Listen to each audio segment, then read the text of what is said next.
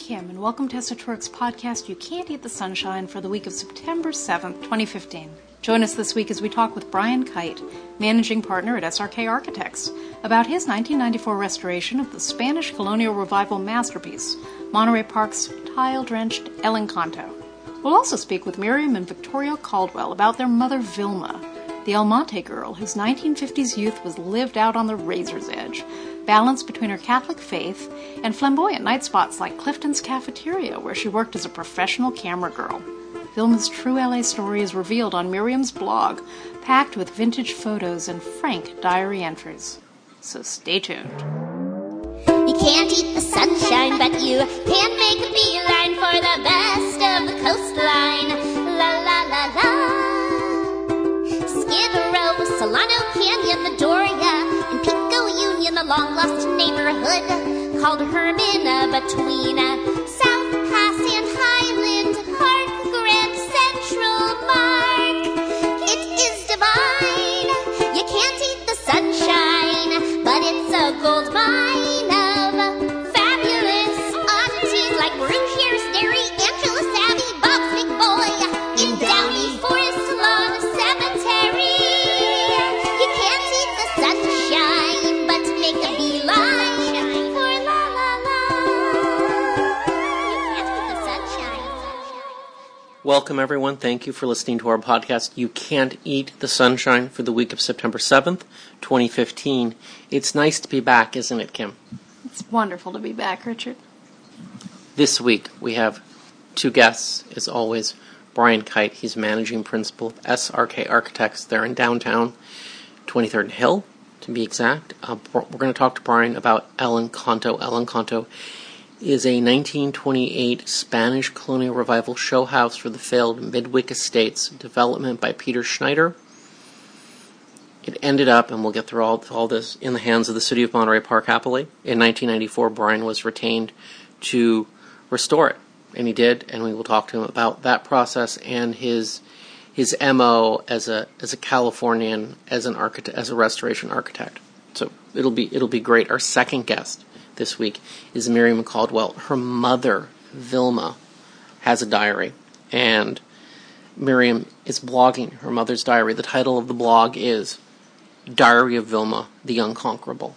And of course, we'll have the URL on the page. And of course, we'll be talking with Miriam and her sister Victoria about their mother Vilma, the Unconquerable, and the topsy-turvy days of Los Angeles in the mid-1950s. This is a story about El Monte, and it's a story about downtown. It's a story about Clifton's. It's a story about Hollywood nightlife. It's a great slice of life, and we're so delighted to have them here. So we'll get into all of this, and Kim, it's now time to mention the Pishka. We've been off the air so long, I forgot we had a Pishka, but we do.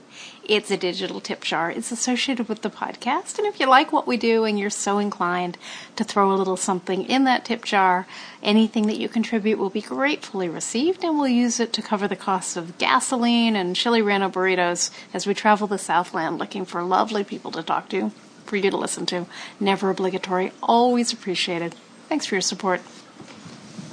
Thank you, Pishka Queen. Okay, Kim, let's jump into the closely watched train sections. I think I like this first one. I really like because you and I have long openly questioned the Broadway trolley, the Broadway streetcar plan. We've openly questioned the Broadway master streetscape plan, and after about 9 months of huffing and puffing and jumping up and down, I've finally been able to submit properly some feedback that I have about the Broadway Streetscape Master Plan to Public Works, which I'm very happy about.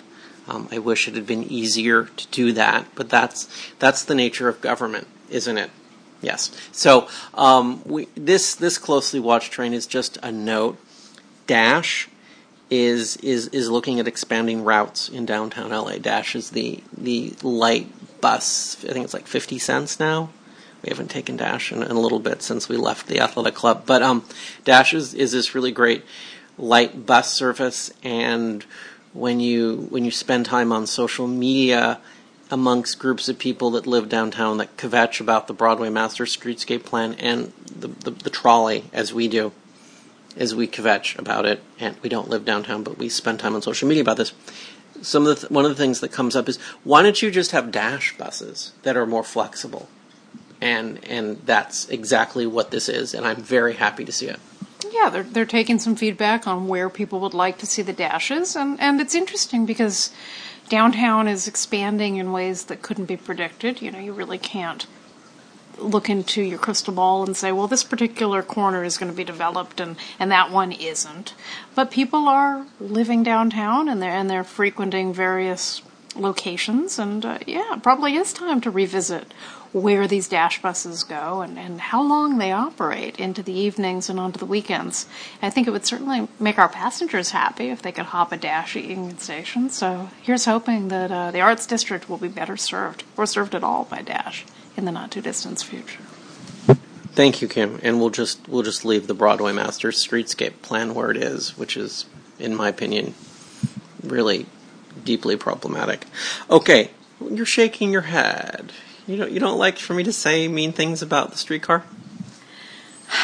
I'm not a fan of the wee streetcar and its little loop, and I haven't been a fan since early days when they said, well, there's just no way it can be a retro, cool, vintage-looking streetcar. That's just not an option.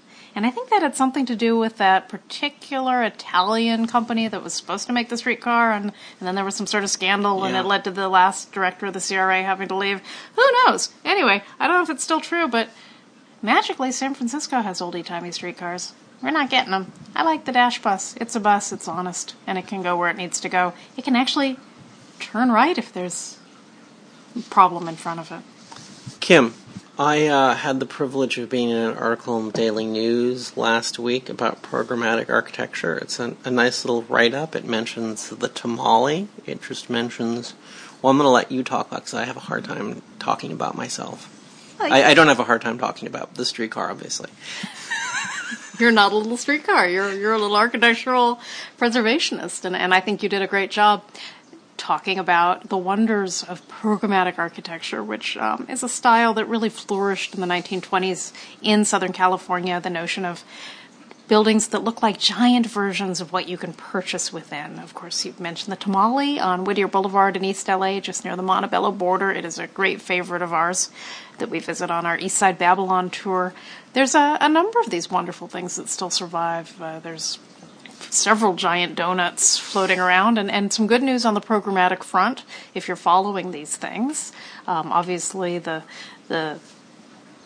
giant barrel in North Hollywood, the Idle Hour is very popular now. They were just restored. It was just restored, multi-million-dollar project, and it's gorgeous and very successful. And one of the more endangered programmatic structures down in Long Beach, there's a great little coffee pot. Spell it with a K. That's the way they like to spell it.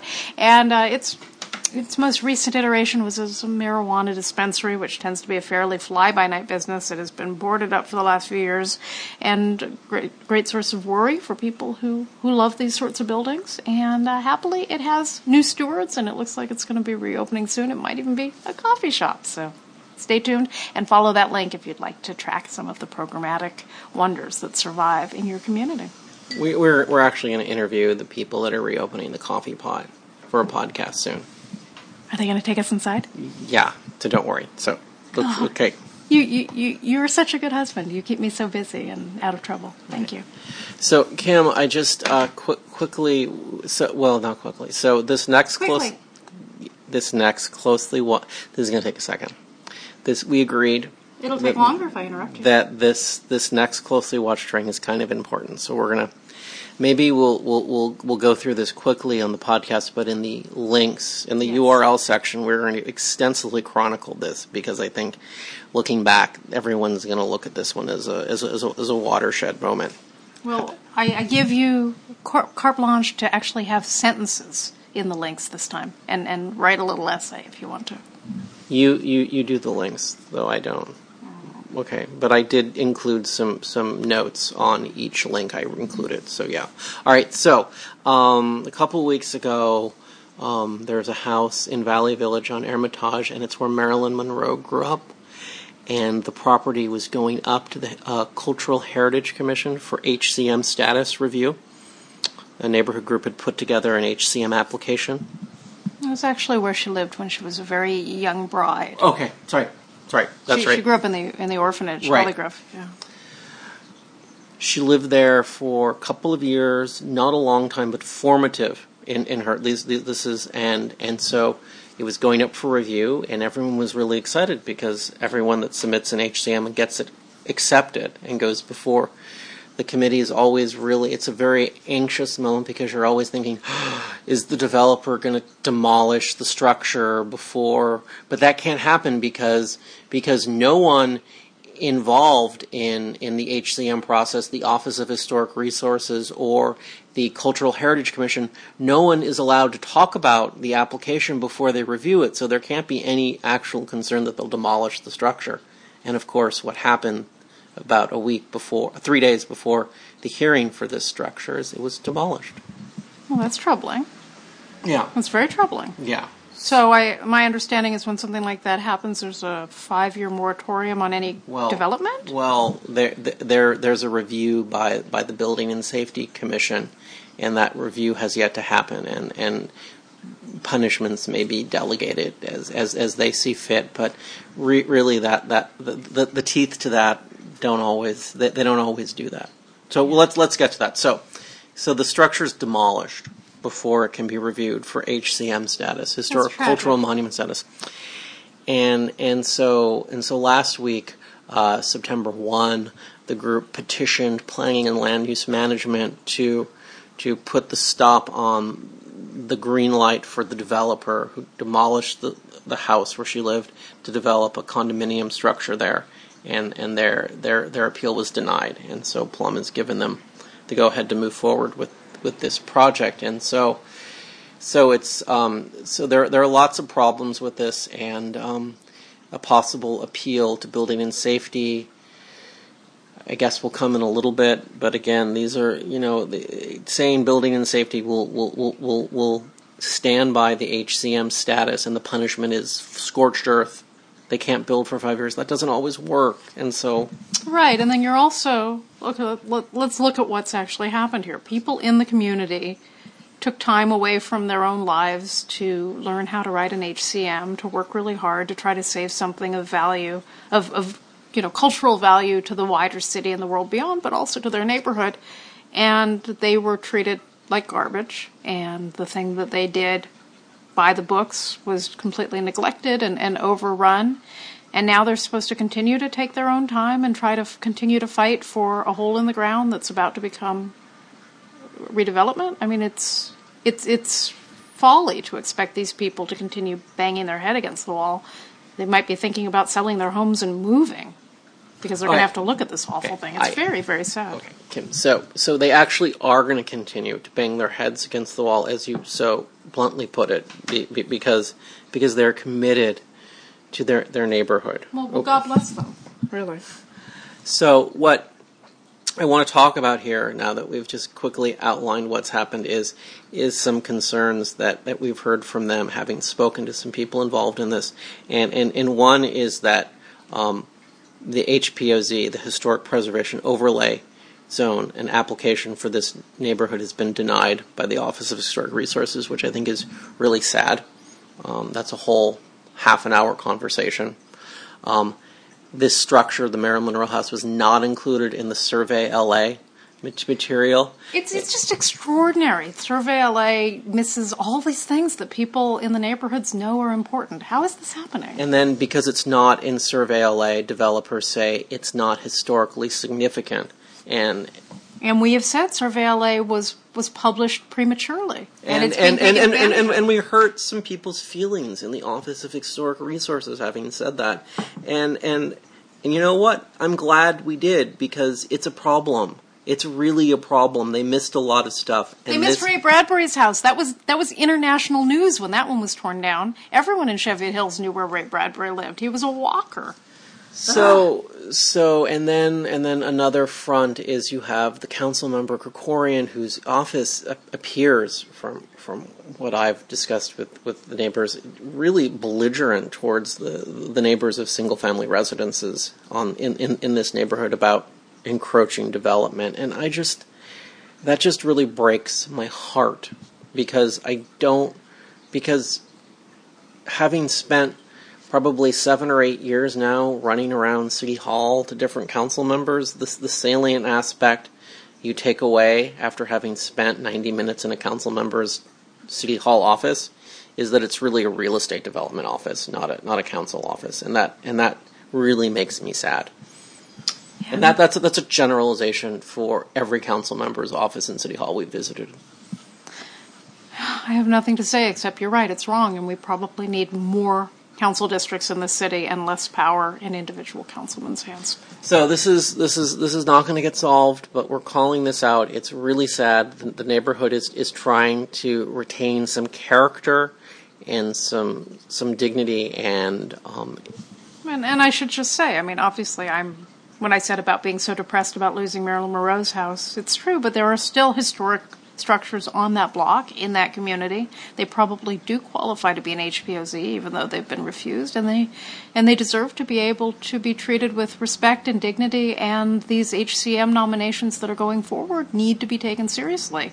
And developers who destroy buildings that are under consideration as landmarks need to be held accountable.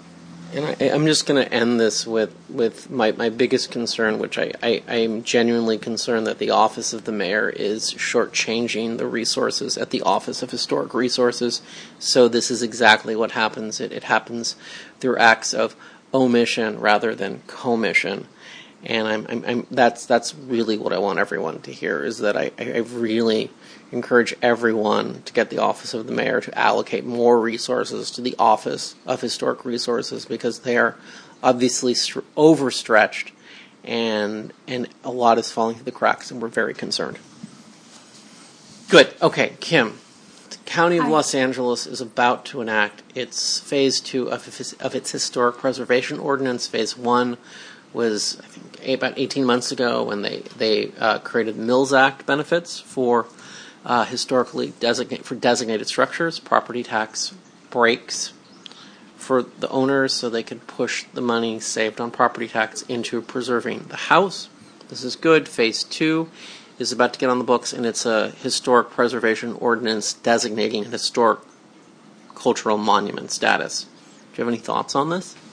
That's fantastic. I mean, now there's finally a tool for interesting historical structures within the unincorporated Los Angeles County region to be recognized, to be acknowledged, and hopefully preserved. So we're going to definitely be looking very closely at what people in the community choose to do with their landmark favorites, and we might have one or two of our own.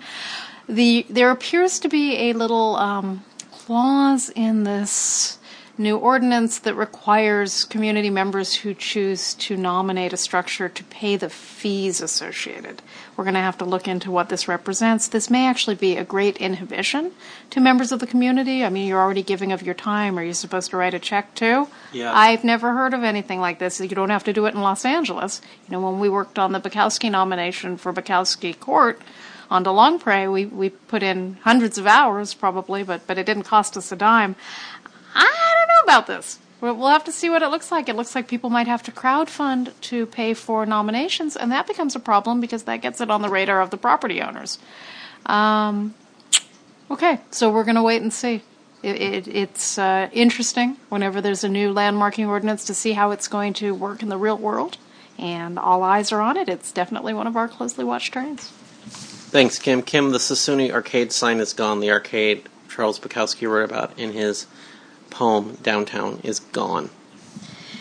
Yeah, sad story. If you've been listening to the podcast, you know that Broadway has changed a lot in the last few years. Some parts of Broadway are really thriving. Lower Broadway, definitely pretty exciting space in terms of retail and hotels and new development.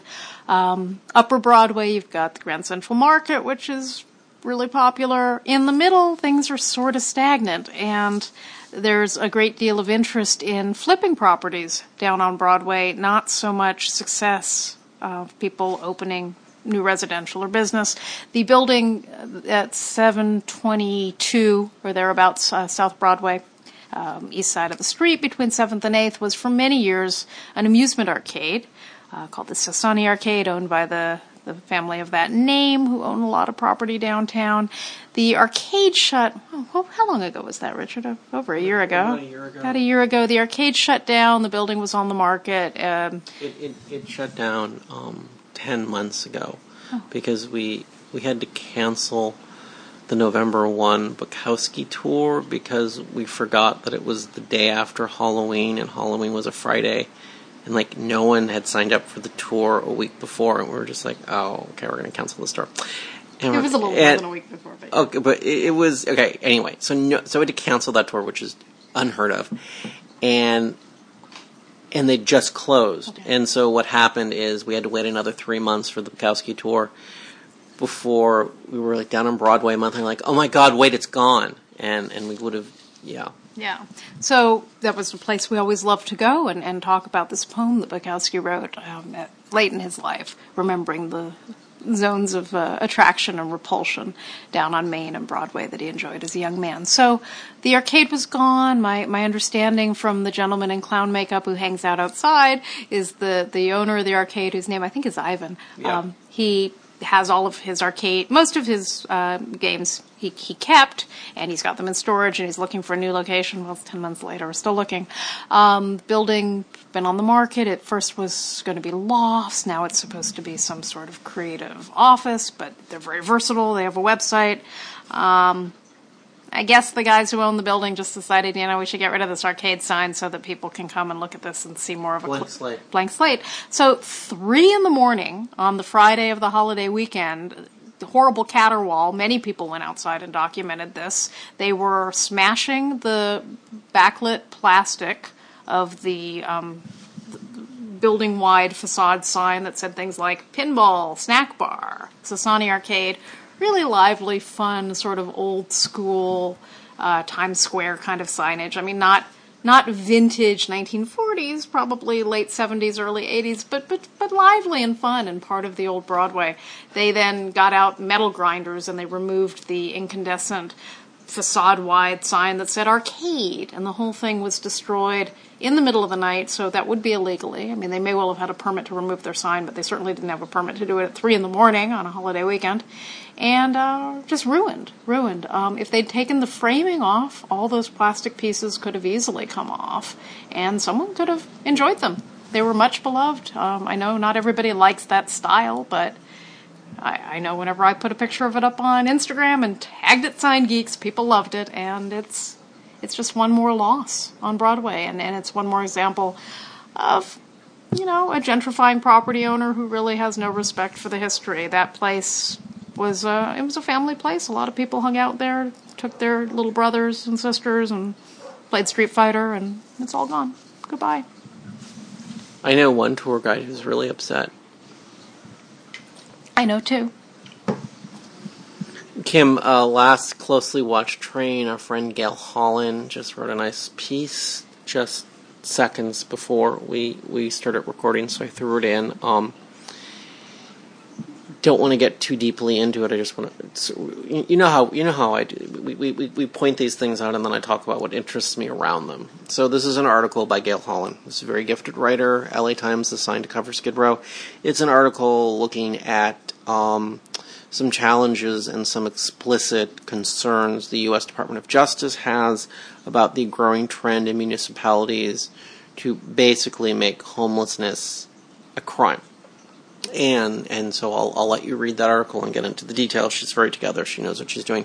I always like when the U.S. Department of Justice is called out in conjunction with criminalizing homelessness downtown. And anything to do with civil rights downtown, I always like to remind everyone to not forget Robert L. Meyer, U.S. Attorney for the Central District of California under Richard Nixon. Robert L. Meyer famously reminded people, like the chief of police, that no matter what, whether you were a U.S. citizen or a foreign national, everyone in the city of Los Angeles, because it's in the United States of America, has civil rights, whether you like that or not. Robert L. Meyer was removed from his position by President Richard Nixon because he refused to issue an indictment against Daniel Ellsberg. He let Ellsberg out of his cell in the Hall of Justice and set him free, stating that he'd done some investigation and put some thought into it, and found there was no criminal offense. So he was free to go, and the Rand Corporation could do whatever it needed to do in civil court about concerns they may have had about whatever putative trespasses he might have made against them.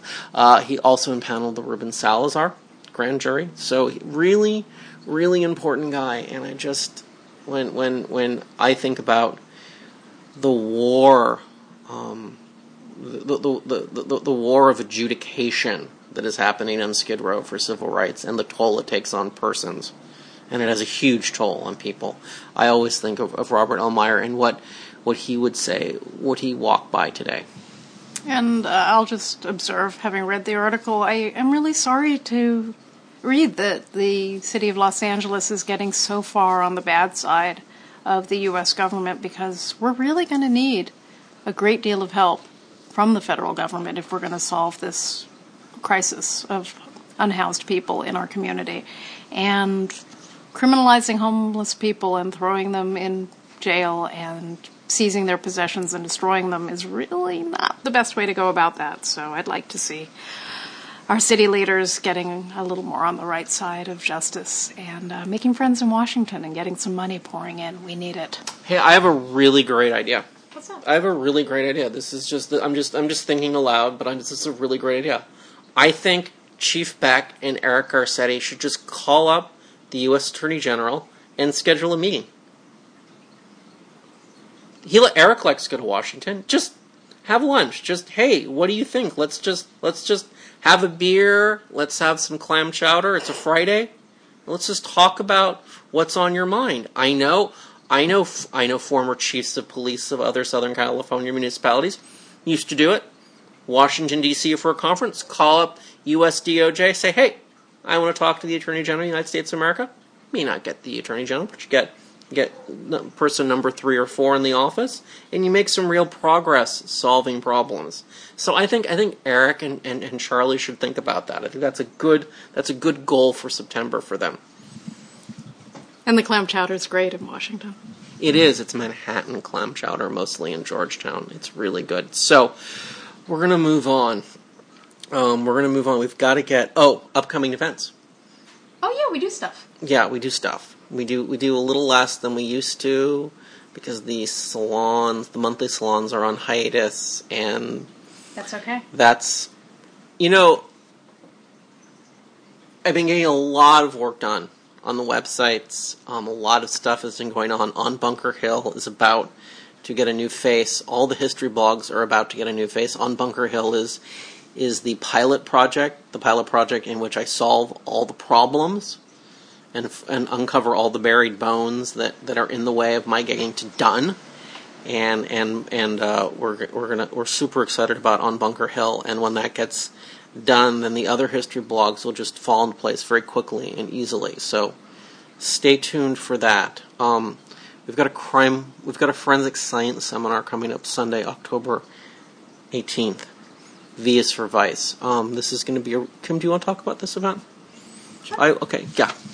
Yeah. On a quarterly sort of schedule, we meet at the Teaching Crime Labs of Cal State Los Angeles for these benefits for the Criminalistics Graduate Department, who are doing a lot of cutting-edge research in new techniques in forensic science, and it's one of these very popular all-history-themed programs on October 18th. It's called V is for Vice. We're going to be talking about a lot of really interesting, high-profile crimes that were investigated in the municipality of Beverly Hills. We're also going to be looking at some of the really wildlife that took place in unincorporated LA County along the Sunset Strip, including some revelations never before heard about Mickey Cohen's rather frisky wife. So you don't want to miss it. It's definitely something that's going to sell out, and we'd love to see you there. Lavon. Yeah, Lavon. Yeah. Yeah. You want to come to that. Oh, Kim, wait, I almost forgot.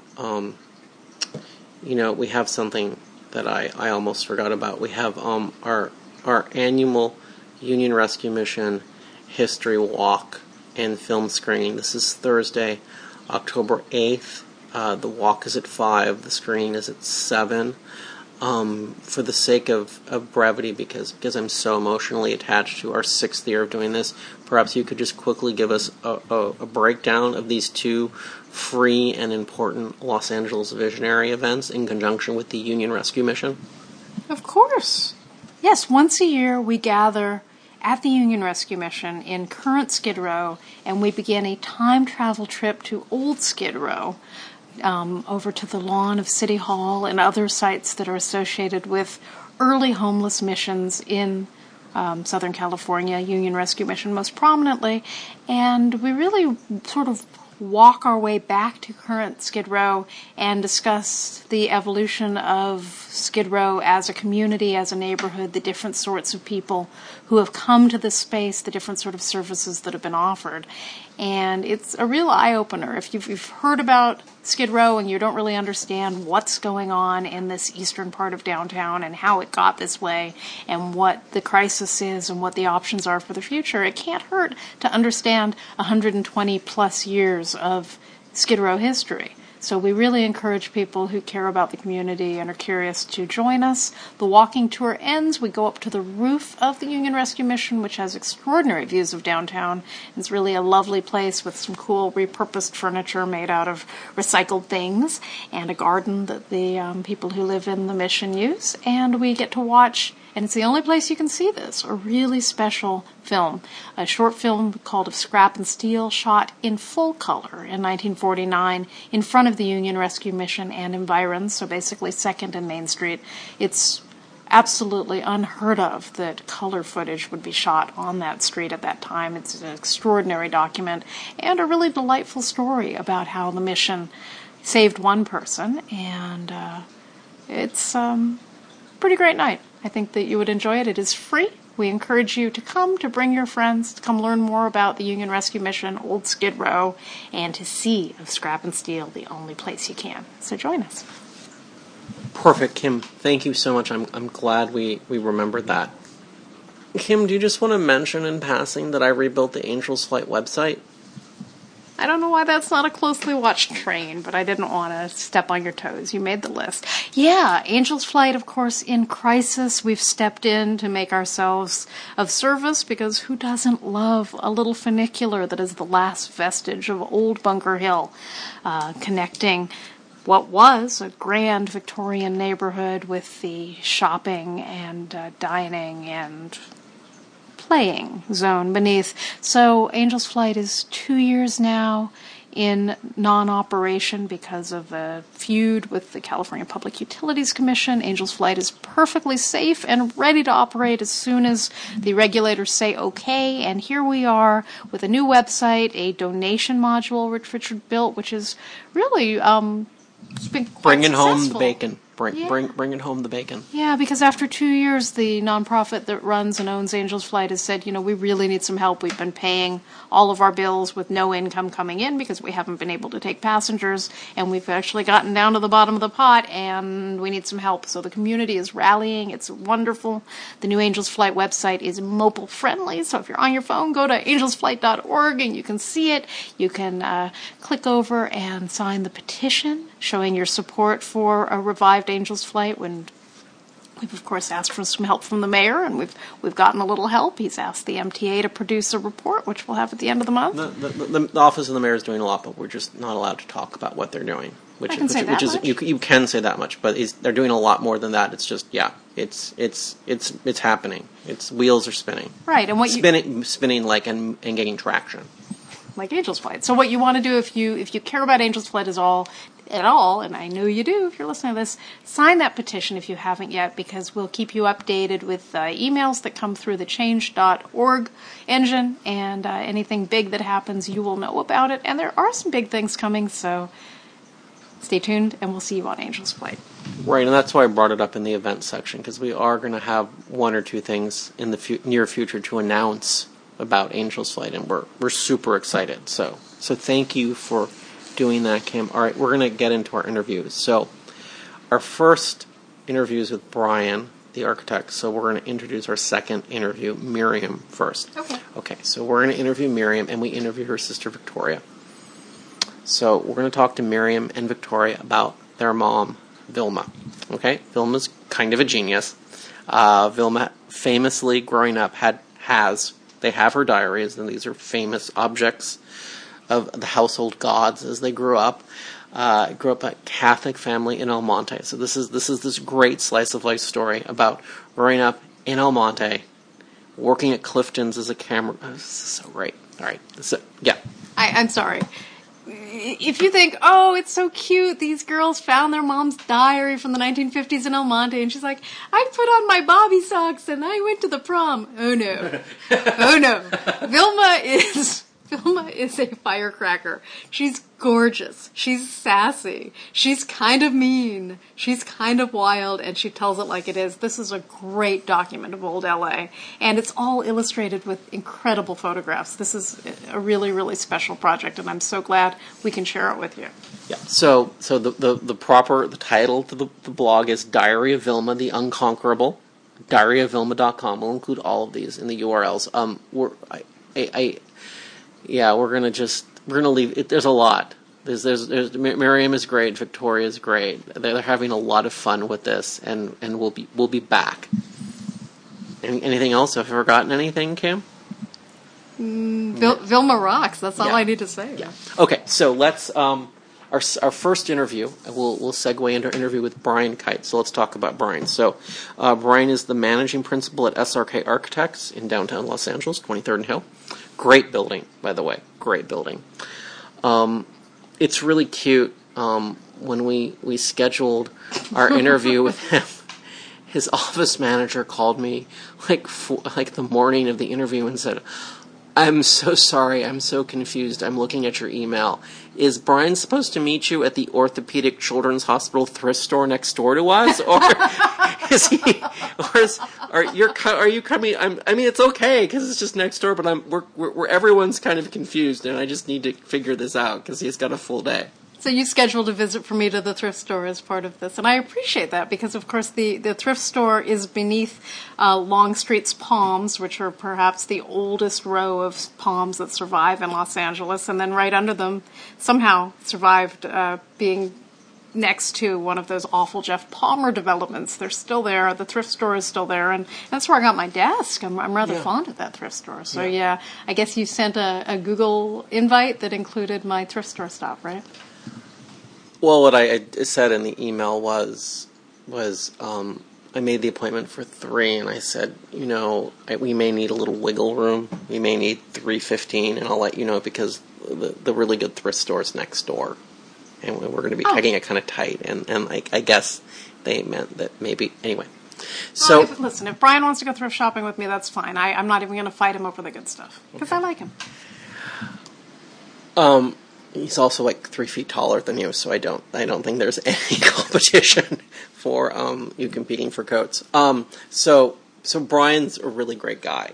His dad, he's a second generation. His dad's a great architect. His dad designed 9000 Sunset Boulevard, the Brill Building West. He designed Wallach's Music City. This is Brian's father. So this is his pedigree, and that's right, and the Speedway out in Irwindale. The Irwindale Speed. So his dad's great, Brian's great. He comes out of a design family. He's a preservation architect. We're going to talk to him about his restoration of El Encanto in Monterey Park. It's a very important structure. Brian is one of the many projects SRK Architects is currently involved in, and we will come back soon. We will come back in future episodes to discuss other projects they're working on. But one of the projects they have that they're currently working through is a remodel of the Los Angeles Athletic Club. And so I would just like it, for the record, note that Brian was not responsible for the third floor men's room remodel several years ago. He had nothing to do with that. Okay. Yeah, because they might have to deck him. It was a really, really great bathroom. So he's really great. We're going to talk to him about we're going to talk about preservation and the future and repurposing and social fabric and public policy, everything. It's a great interview. So let's take it away with my interview with Brian.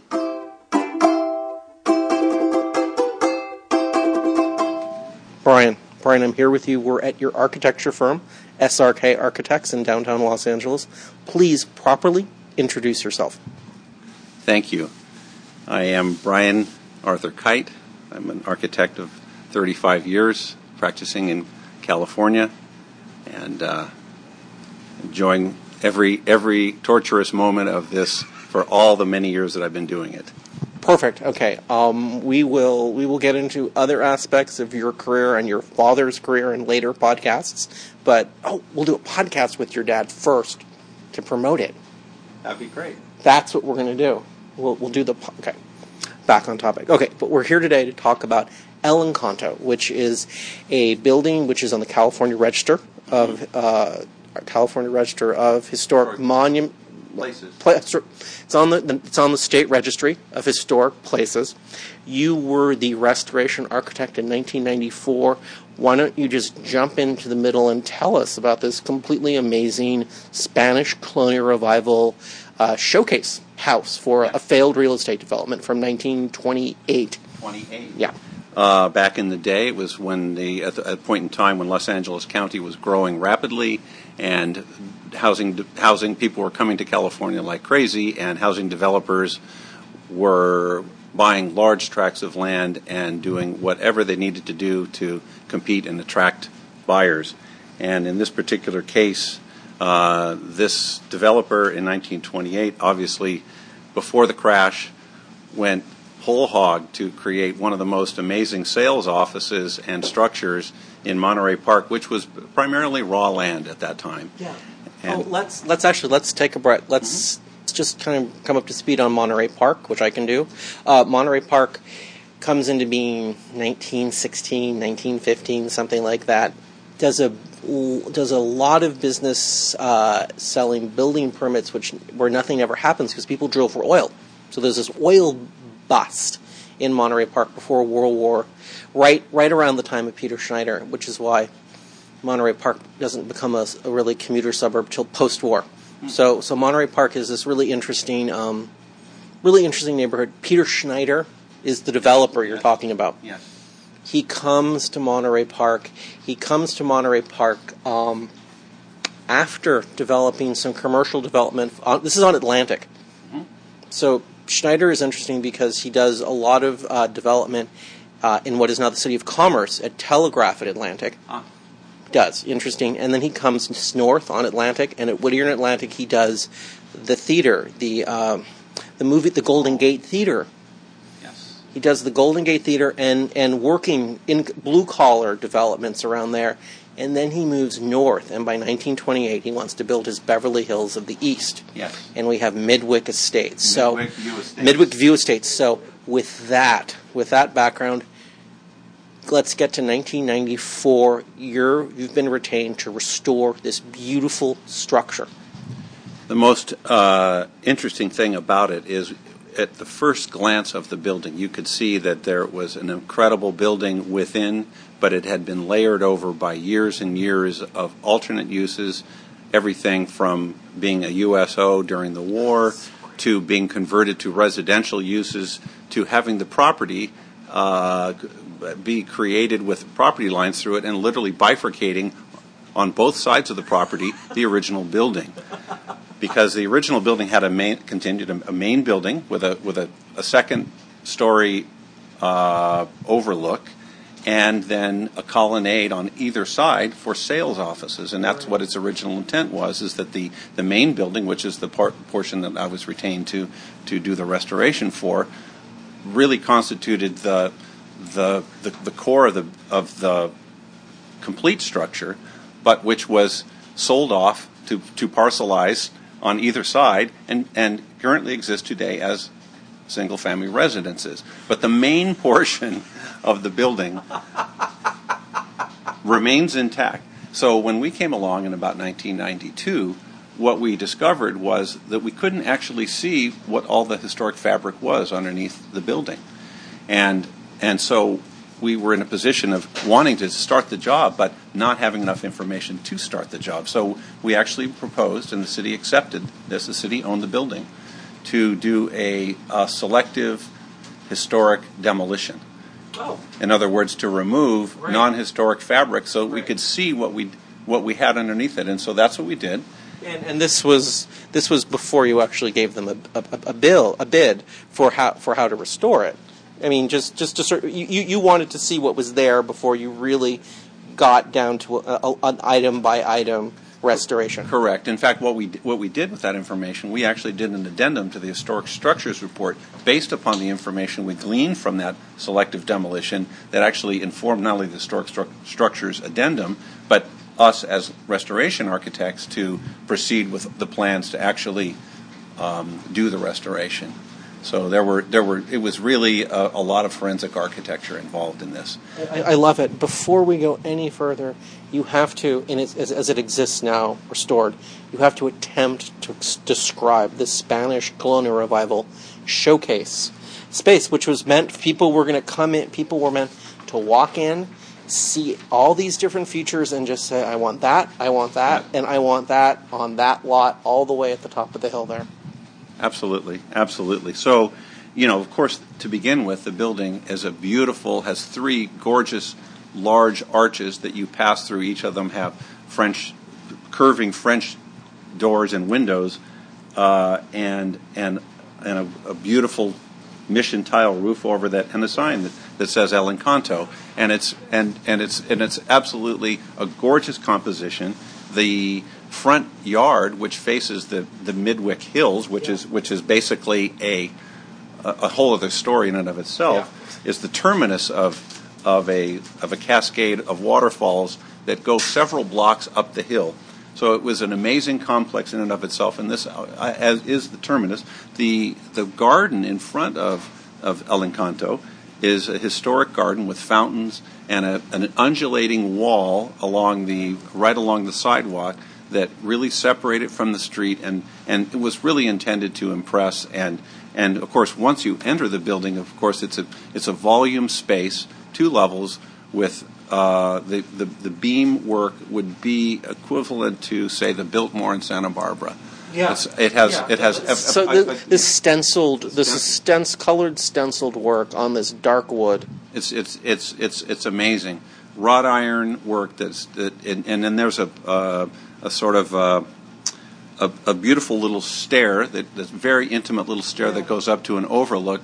That's more like almost like a choir space, just like right. a little alcove. Right. It's really an alcove. There's no particular function. It's just a very small room, but it's just an amazing space that you would want to do something very special and overlook and say a wonderful speech or something, and then come down these intimate little stairs. But so then there are rooms off of the main room. There's a beautiful fireplace with original tile work and obviously it's testimony to a combination of real skilled craftspeople and a design that was incredibly inspired. There were no records on the building particularly that I know of. Wow. And so well, we really just for the record, tile in that building is Rufus Keeler, Calco, and D&M tile. Okay. Fireplaces are D&M, and the tile work on the fountains are Calco. Uh-huh. And do you want to talk about because D&M made them, do you want to talk about the Spanish galleon tile friezes on the entranceways between the cypress trees? Oh, okay, I'll remember. Okay. Yeah. They're beautiful. On each... keep going. I'm sorry. Yeah, I just wanted to call out the craftsmen. I wanted to call out the tile work because it's just the tile work is phenomenal. Yeah. There's nothing like it. I remember when I do recall that during the process. I mean, to find individuals that could restore individual pieces and all the subcontracting trades that it was. And this is 20 years ago now, so it's admittedly it's a little bit foggy, but it's I know that this was something that absolutely had to be restored to perfection. Yeah, it was just. I bet the person that restored the tile was amazed to see all of this tile. Absolutely. Yeah. Absolutely. Well, and so much of it was just covered over. I mean, there was very little that was visible. I mean, the fountains were there, but little else that you could see. So, give us a bit of the process. So the city decides it wants to be restored. You do some very specific surgical demolition, sort of peel away at the layers. How do you figure out what's there and what's not supposed to be there? Were there any? I know, and I guess this is my real question. In the course of my work there with the Chamber of Commerce, who maintains the space, there's talk. They keep mentioning that the wall on the south side was not original, that they added. So maybe start with that, the determining that there's a wall that's been added since, I guess, when the USO was there, maybe. Correct. So I believe that the wall. I do know the wall was not historic, but what we needed to be able to do was to create a patio, which came as close to the original as we could make it without any particular historical evidence to go by. We look for evidence of foundations, and I believe, if I remember correctly, there was some evidence foundations. So we tried to be as faithful as we could. We did use the original historic structures report that was done by Martin Weil, and then we were the authors of the addendum to that report. So I haven't looked at that in many years now, but there was evidence that we followed. There was less historical interest on the back than there is on the front, because just as you would imagine, back in 1928, it was the back, it was not the front. Yeah. But it was a building that had visual access all the way through, and so it needed to have a patio on both sides to balance the composition, and so it was it was nice to be able to have a little bit of latitude in that particular area. And perfect. What Was this a watershed project for you? I mean, this is something you think about still. I guess watershed's the wrong word. This is you fondly remember this. So looking 35 years into it, how does this rank in terms of projects when you look back on your career so far? As I look back on my career, this project, though not by scale, but by importance of the structure, importance of the venture, and the emotional connection that I personally have to that building, having done so much to so carefully uncover it and then reconstruct it, is the most important project in my portfolio.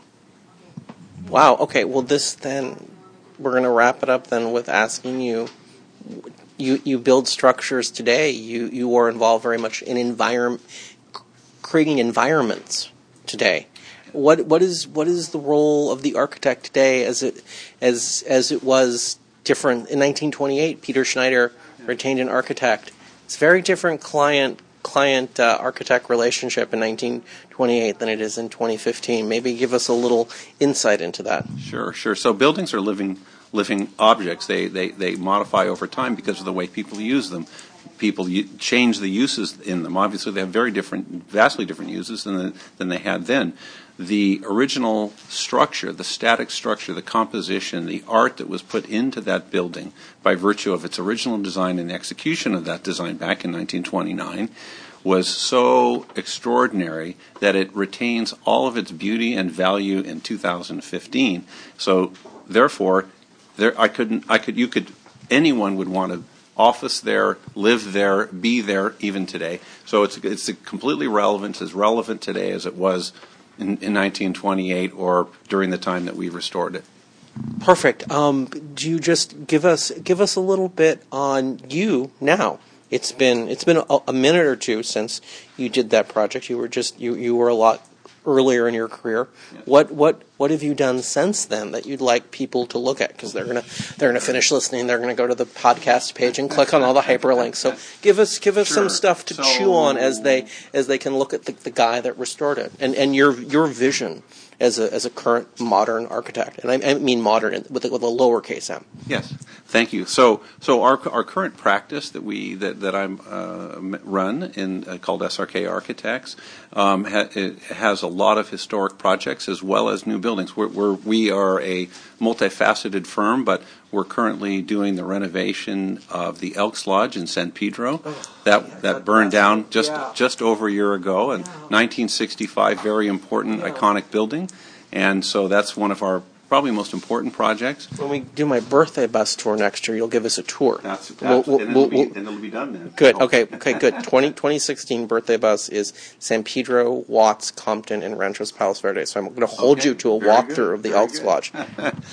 We're also doing a major renovation of the Los Angeles Athletic Club, the 1911 John Parkinson building, obviously a very utilitarian, historic high-rise building, but we're gutting. Desperately in need of new carpets in the men's locker room. The men's locker room has been completely demolished. In fact, it's being completely reconstructed. We gutted two levels of that building, and so that's among the historic work of the firm. Let me just for the record. You and your firm were not responsible for the demolition of the third floor bathroom. I just want that on the record. That's correct. We were not. We can say that. I'm sorry. Keep going. Just give us a couple. The other work of the firm, we're doing a major renovation of an office building that overlooks the ocean in Playa del Rey, adding a third floor, a roof deck to overlook the Bologna wetlands, and doing a major renovation. A lot of our work is renovation work. We're also doing a new 160,000 square foot corporate headquarters facility for Walker Zanger, the stone supplier. Oh, yeah. So that's probably our largest project, and we also do a lot of work for Los Angeles County, where we do some project management services and a wide variety of things. I've always loved all aspects of the design and architecture business and construction business as well. So we're a multifaceted firm, but my first love is historic restoration. I was involved in the Plaza de Culturas in downtown Los Angeles. Yeah, of course. The Brunswick building. The Brunswick building. And the Brunswick Annex when it was there. Yeah. And the old plaza. Gloria Molina toured the Brunswick Annex down. God bless her. Yes. But that has a fabulous history as the first Los Angeles Gas Works. Yeah. The first street lamps in Los Angeles were placed there. A crime lab for the sheriff's department in the 1950s through the 1980s. The current one was built. And a great, it represents really the third turn of the century history of Los Angeles. Yeah. Good. When we do my Sin and Salvation walking tour of the plaza, you can take us through the Brunswick building. You're going to be busy on weekends. I'm going to be busy on weekends. All right, let's bring this home. Let's go back to El Encanto. Let's talk about ornament as a function of architecture. Pre-war 20. I mean, you have El Encanto is perhaps the greatest example of a public building in Southern California, one of the greatest examples in Southern California of what this unique California craftsman tradition was right before the crash. Today, what does California have? What does Southern California have to offer in terms of design? It's a totally different world. I just want maybe you could all the references that are used in El Encanto could be used today. The use of corbels and the way that detailing was, it all derives from classical architecture, Greek and Roman architecture, and motifs that were applied then and so incredibly integrated into a single whole composition, as very few buildings in Los Angeles area, and a little bit testimony to labor costs. Yeah. And the fact that time was really not as important as the final product, and this was a time when art and architecture and craftsmanship were completely married. Yeah. And that has since been gone by the wayside. I guess right, and I guess maybe just to sort of bring this really home very quickly, in the day, Rufus Keeler, when. Today, fixtures, details, you pull them out of a catalog. They're mass produced. This is a good thing. I say this saves you time and labor to build these environments. You can pull stuff prefabricated fixtures, fittings, doorways out of catalogs. But back in 28, you had these sort of indications, and the mason and the architect had this sort of intuitive understanding to get from a blueprint to a finished product. Right. There was the architect's vision, the sketch pad, and the craftsman that the architect spoke with and they understood one another. There was no building department intermediary. There were no particular codes. It was common sense. It was time, and it was the passion for the outcome that mattered. And in fact, that's what shows. And today, buildings are a kit of parts, literally. Which are filtered through the bureaucracy of whatever municipality the buildings are constructed in. Yes, so it becomes more and more difficult to infuse art, and it absolutely it's nearly impossible to get any level of craftsmanship in buildings today that once existed. Okay, well, let's end on a positive note. What was the one? Because that's sort of depressing. Sorry. No, it's okay. It's true. I brought it up. I wanted to go down the road. Name one or two things that you've carried with you since you undertook the restoration in '94 as an architect. Patience. The process of restoring a building, whether it's a complete historical structure or just a beloved structure from some time in the past.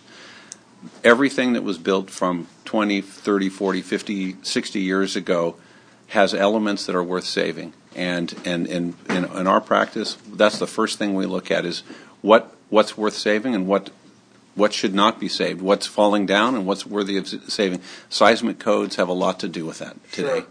But in a building like this But interrupt you, seismic codes have a lot to do with it, and epoxy technology and elastopolymers have a lot to do with strengthening traditionally inherently weak edifices, which the seismic code would make unplausible. Absolutely. And so how we use technology to create the ability to save things that might not have been able to be saved, and how we wrap new technology around historic fabric is really the hardest part, and the part where you really have to have a passion for it, and you have to have a love of it, and it does take more time, and it won't be anything you do for any other reason other than the love of the final work that you would create. Okay, I see how you're going to take this home. Behind me, you're looking at the poster that you did for the proposal for Dodger Stadium. Yes. The Googie roofs. Yes. That's how you're going to bring us home. That's it.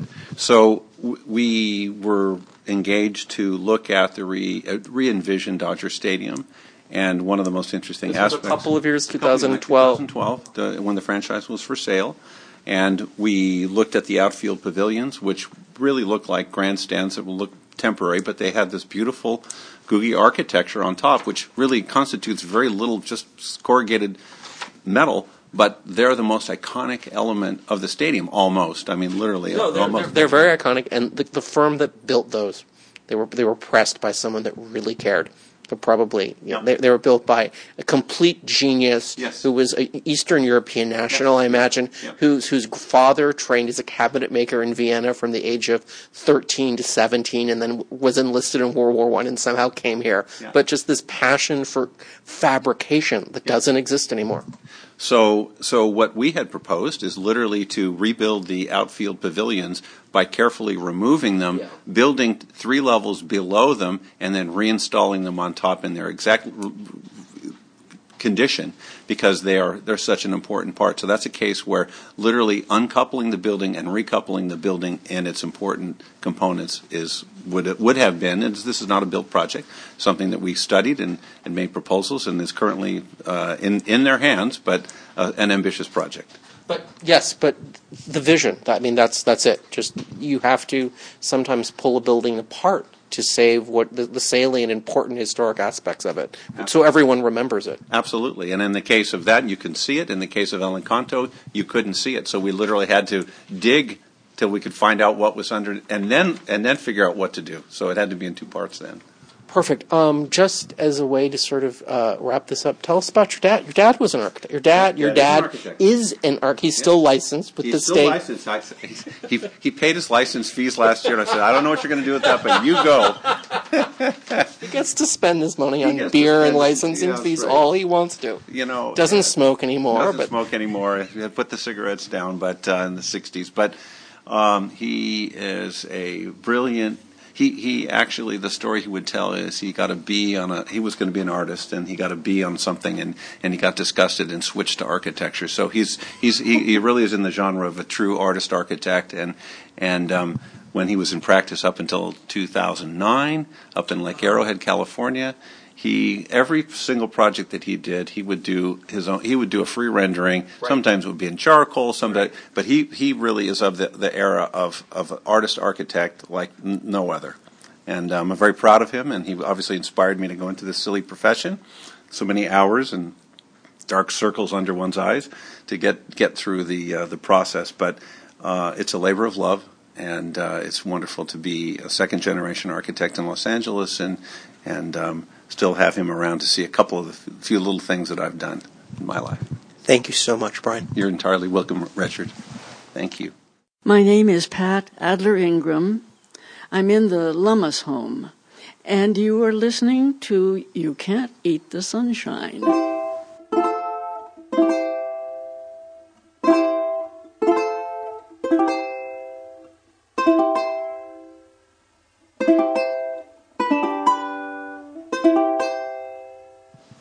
Miriam, I'm here with you. We're in El Monte. And we're going to talk about your mom. So what I'd like for you to do is to properly introduce yourself and in your role as your mother's blogger. Okay. My name is Miriam Caldwell, and I'm currently doing a blog called The Diary of Vilma. And this is a blog about my mother's life, actually her single life, back in the mid-50s. And this is, of course, before she met my father. And she goes, she's going to many different types of clubs that are back in Hollywood, Clifton's. We have the Biltmore Hotel. We have, I forget. Okay, good. No, don't get nervous. Okay, you're doing great. So we're obviously linking to the blog. This blog is yours. Let's step back. Let's go back to your mom's passing, because that was a real milestone for this project. This is really where this project, the rubber hit the road for this project. Absolutely. My blog started because my mom actually passed away 3 years ago, and of course, as her daughter, going through her belongings. We had just rediscovered many of her old pictures, her diaries, which are the catalyst to this particular project. So I really felt that this was a very unique and interesting story, and I couldn't contain myself, and I had to put it out there in some sort of fashion at this point. So that's where I started my blog. Perfect. Okay, so before we get into it, why don't you list the years for which you have diaries? Okay.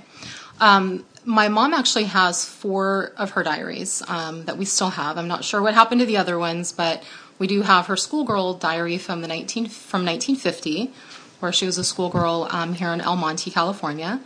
And then we've got her other diaries, which are 52, 54, and 55. And those are really the diaries where she's really just starting her dating life and starting to explore the world of dating in nightclubs and things like that. And they're obviously going to the famous places and Clifton's and perfect. No, that's perfect. Okay, good. So we picked so. You start with a year, and the year you started with for your blog is 1952. I started with that one. Great. And starting in the middle is good. It's very good. So we're going to do a bit of a sneak preview on this interview because we agreed we were going to talk about 1954, which is good, which is very, very good. Right. Very good reasons to do this. So before we, so we're just going to Yeah, we're just gonna jump in, and we agreed we're gonna break this down into 2 days in the life in 1954. A day at work as the camera girl at Clifton's, Brookdale, and South Seas, and a night out, a Saturday night out in El Monte on a double date. So let's why don't we start with Clifton's, because I'm standing here. I love all these these. Okay, I'm going to hand you. Okay. Wait, we had a blank one? The blank one. Yes, there's the blank one. So I'm going to hand this to you, and because this is a podcast, you have to explain to people what is in your hand. Okay. So what I have in my hand is a typical photo cover.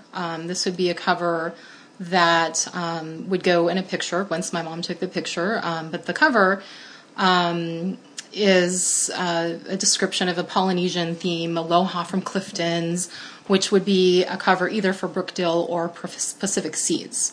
Upon opening the cover, there would be your picture and a description of what Clifton's is all about, how it was established. It would also contain additional information on the South Seas location, the meditation garden, the main dining room, other pictures for your your tourist pictures and things like that. On the back of it, actually, I think I love this, is a poem called The Doors, which is, I think, anybody that knows Clifton's is... You should read us the poem The Doors in the back of the photo book. So hold on a second. Right. Okay, go. Okay, so this is The Doors. It's written by Lona McDormand. Some doors have hearts, it seems to me. They open so invitingly. You feel that they are quite kind, akin to all the warmth you find within. Some doors, so weather-beaten gray, swing open in listless way, as if they wish you had not come. Their stony silence leaves you dumb. Some classic doors sound closed and barred, as if their beauty might be marred. If they sought admittance there, save king or prince or millionaire, oh, may mine be a friendly door, and may all who cross the threshold over within find sweet content and rest, and know each was a welcome guest. That is beautiful. That's a really great poem. We'll come back to that. I want you to open it up to the first page, and I want you to explain what that is. There's a stock image, and I need you.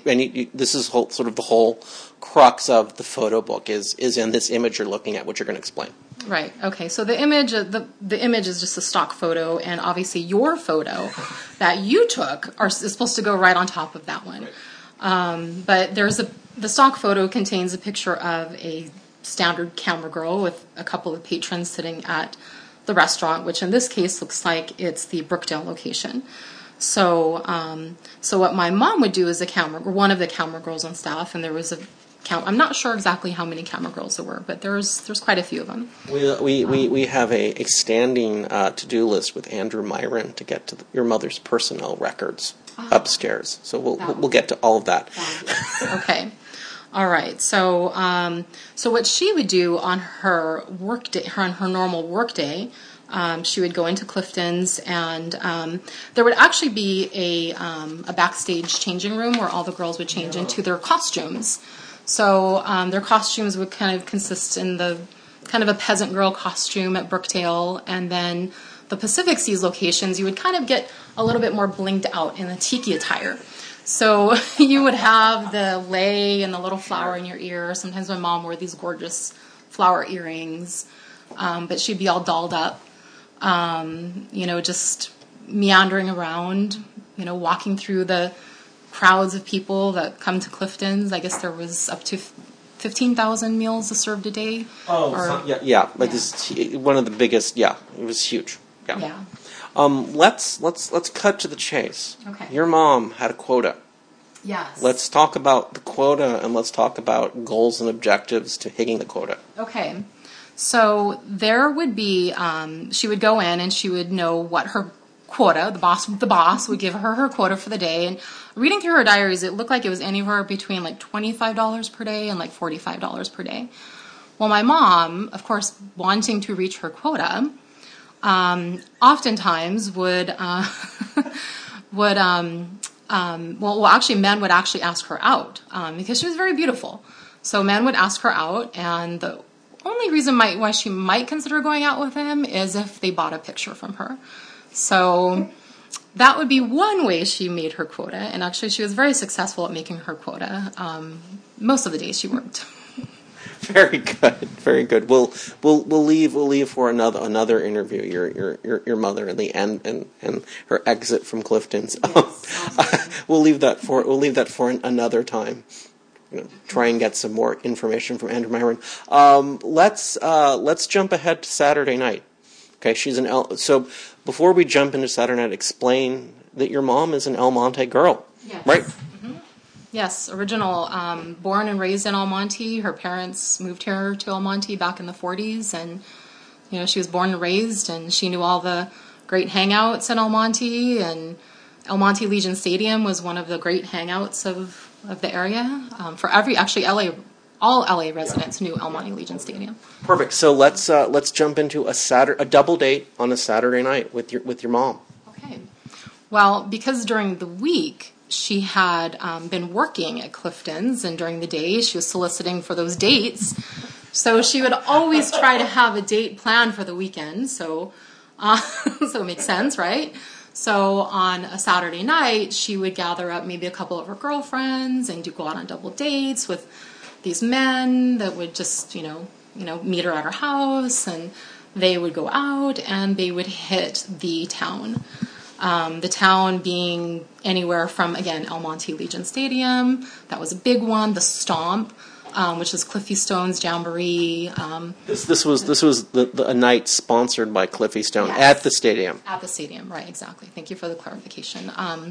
So that would be one of the hangouts that she would go to El Monte, and then not only that, but they would hobnob and go towards anywhere in LA, going to the Paris Inn, the Macombo, Moulin Rouge. We're now getting into Hollywood, which is a bit of a drive. Right.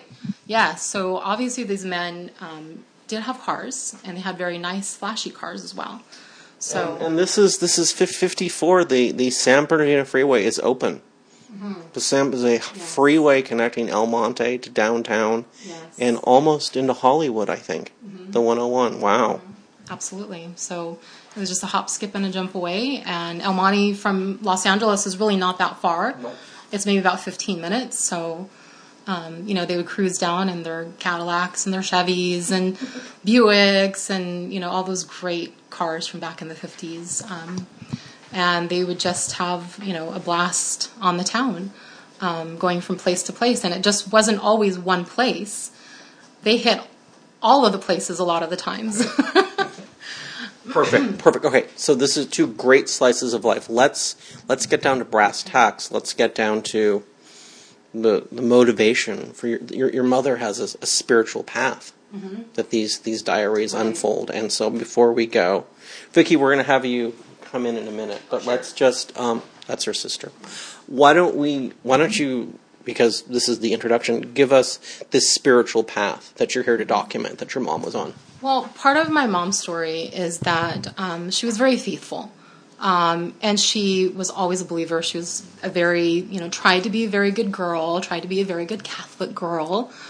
But you can imagine being young and beautiful and having all these dates, all these guys coming to her door. It's just a revolving door at her house for all these men.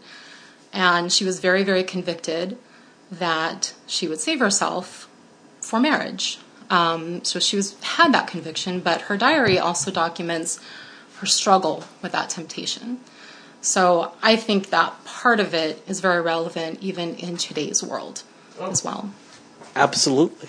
Yes, spiritual paths are relevant every minute. We just have to, they just change from decade to decade, which is why your mother's blog, the blog about your mother's diary, is so interesting, because the spiritual path is so different today than it was even just 60 years ago. Absolutely, definitely, yeah. So that path is, luckily she does write about those struggles that she had, and they're real. They are, real and raw sometimes. As you can imagine, she's writing in her diary. So she doesn't think anybody's really necessarily reading this stuff right now until fast forward to 2015, now here we go. So now her story will hopefully be, told out there. Perfect. Let's wrap this up. Kim, I'm going to ask you to get out of the way because we're going to have Victoria come say hi. Your sister, Victoria. Victoria, do you want to say hi to everyone? Hello, everyone. Tell us your proper name. Victoria Caldwell. There you go. Okay.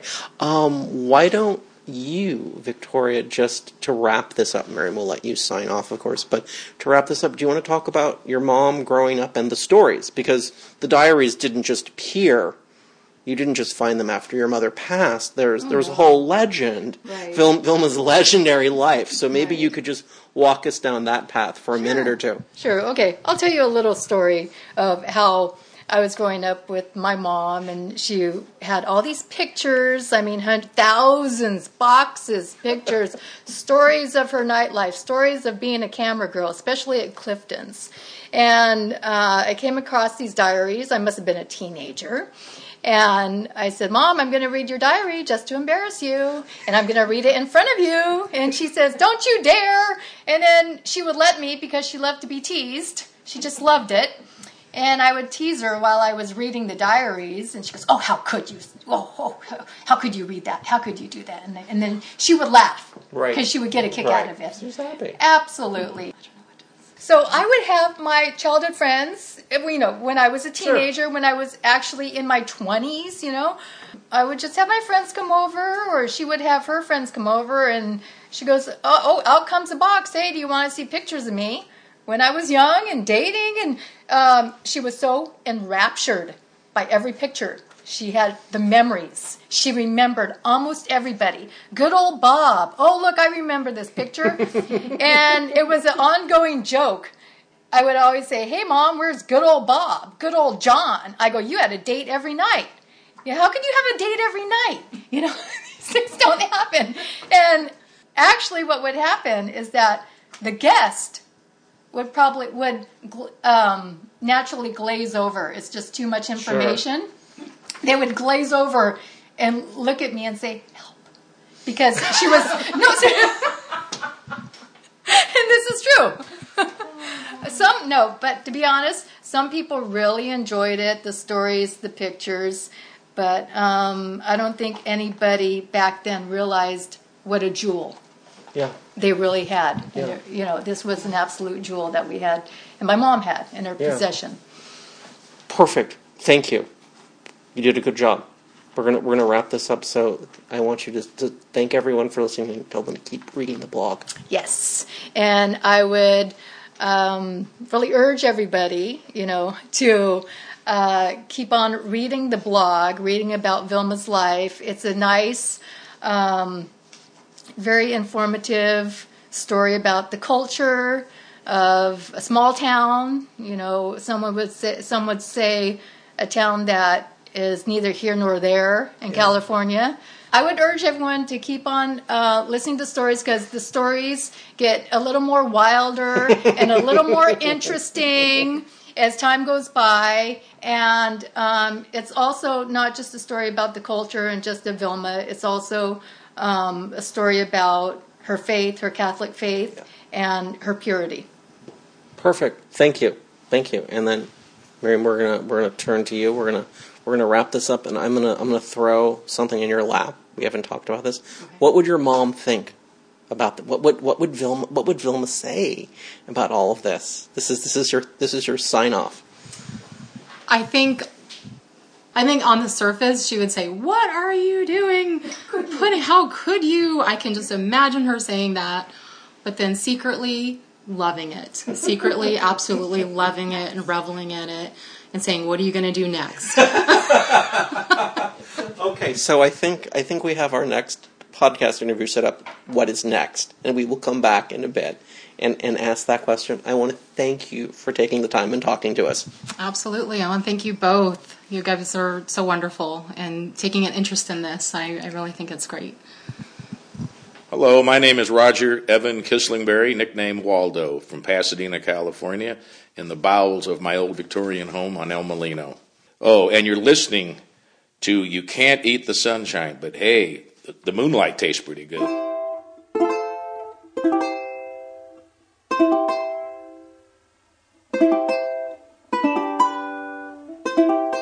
And we're done.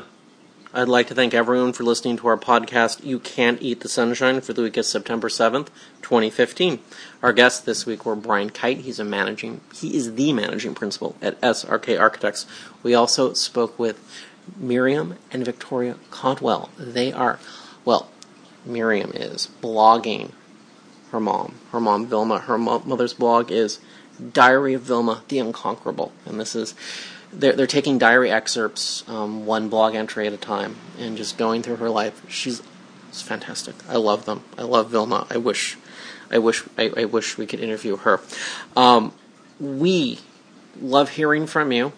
And in anticipation of what I'm about to say, I'm happy to say that in this hiatus we took, I want to say 4, but it's probably a little longer. We took a 3 or 4 month hiatus, and in that time, I fixed all the problems we had with the podcast feed and iTunes, and I'm happy to say that iTunes dramatically reformed and improved the interface by which you communicate to them as a podcast creator with problems you might have with their feed or updates. Well, that's because podcasts have become one of the most popular forms of audio entertainment around, and it probably deserves a few more staff members assigned. So, thanks, iTunes.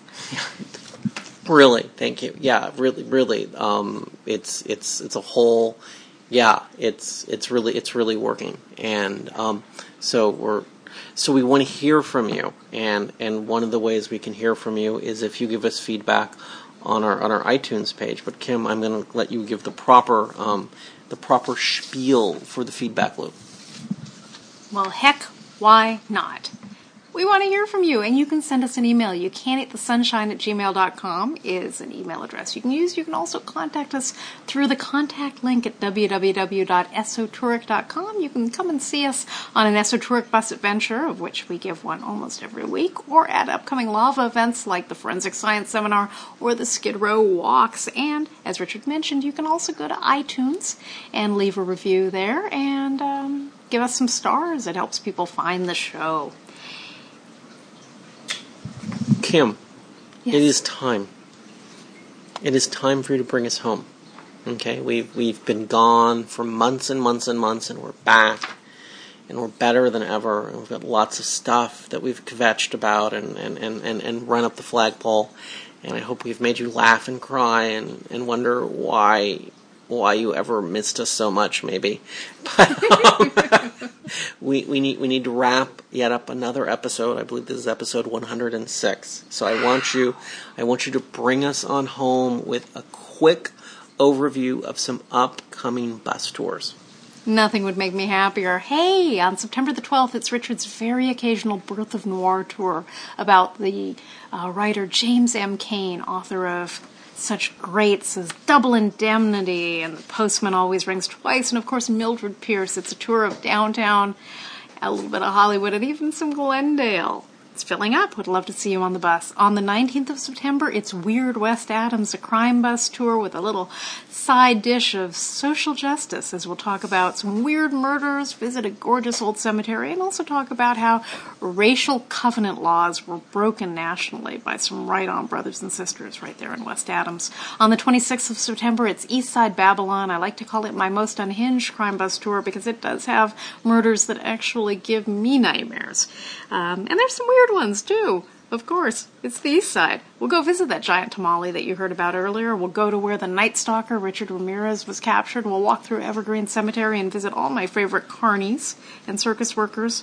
That's a lot of fun. That's September the 26th. On October 3rd, new on our calendar after being in mothballs for a long, long time, Wild Wild West Side is back. Yes, join us downtown, but we'll take you to the beach and we'll go and explore some cult murder tales, some wicked mothers, some children in peril. We'll go walk through another gorgeous cemetery. There's so much to see on the west side. It's weirder than you think.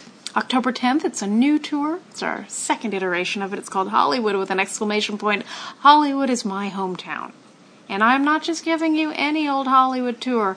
You cannot find the stories on our Hollywood tour in the pages of Hollywood Babylon. You're not going to read them on the internet. No one else has these stories because I'm a local and I wanted to find things that even surprised me. So I've got some doozies, and believe you me, believe it, you're going to love this tour. Did you know that it's possible to be killed by hypnosis? I didn't either until I started researching the case of the hypno killer. Did you know that a murder was plotted in the offices of Capitol Records? I didn't either until I started researching the Capitol Records slaying. And we'll also walk through beautiful crossroads of the world, a great programmatic Art Deco structure. Also coming up is Richard's Haunts of a Dirty Old Man, Charles Bukowski's Los Angeles on October the 17th. And that's a tour about finding the voice within yourself that is great, historic preservation, and loss. For instance, the loss of the Sassoni Arcade. But Clifton's will be open by then, so that's kind of interesting. That's been closed a long time. It used to be part of that tour. We'll see if it's part of the tour in the future. And also, I want to wrap up this list. Of course, our calendar does go all the way through mid-December, including Richard's birthday bus tour, which you don't want to miss. We're going to Palos Verdes this year. But the last tour on this official list. And if you're interested, I recommend booking this one soon, because it is filling up really fast. Halloween, October 31st. This year, it's the real Black Dahlia. It is our most popular crime bus tour. It's Halloween Day, and you know you want to spend it with us and with the ghost of Elizabeth Short. Kim, we're not done because I forgot to put on the list my birthday bus. Okay. And you need to pitch that Saturday, November 28th, all day. Palos Verdes. And Richard. And birthday cake. And gorgeous 1920s buildings. And the lore of Marineland. And the natural environment, which is gorgeous, and the boosters and the busters and the nuts and the wackos and the delights of this really interesting piece of the coast. It is Southern California's best kept secret, and our co-host is going to be Monique Sujimoto. She is the archivist for the Palos Verdes Library District's History Room. That means she's in charge of all the really great primary source material that the peninsula has on its history. And she's as big a geek as we are, so you're just going to love her. And I think you'll learn a lot. And, it's going to be one of those one-time only birthday bus adventures. These are tours that we don't offer on our regular schedule and that we'll never do again. So if it sounds interesting to you, you definitely want to clear that slate and join us on that holiday weekend for Richard's birthday bus. And I'm letting you know, and this is in the copy for the bus tour, we're keeping things a little vague for a number of reasons, one of which we have some huge surprises which we don't want to give away. That's right. And also we're pulling stuff that's so far off, and it's a one-off. We're still pulling stuff together. So there's a lot of unexpected pleasures to be had. Exactly, and we'll see you there. All right, so we did it. Kim, I want to thank you for giving me this hour of our life to record and bookend our podcasts. I appreciate it. I know lunch is a little late today as a result, and I appreciate your patience. I want to thank everyone for listening. I want to ask you to continue to listen. We appreciate your attention, your time, your patronage, and I want to remind you, you can't eat the sunshine. You can't eat the sunshine, but you can make a beeline for the best of the coastline. La la la la. Skid Row, Solano Canyon, the Doria, and Pico Union, the long-lost neighborhood called Hermina, between South Pass and Highland Park, Grand Central Park. It is divine. You can't eat the sunshine, but it's a gold mine.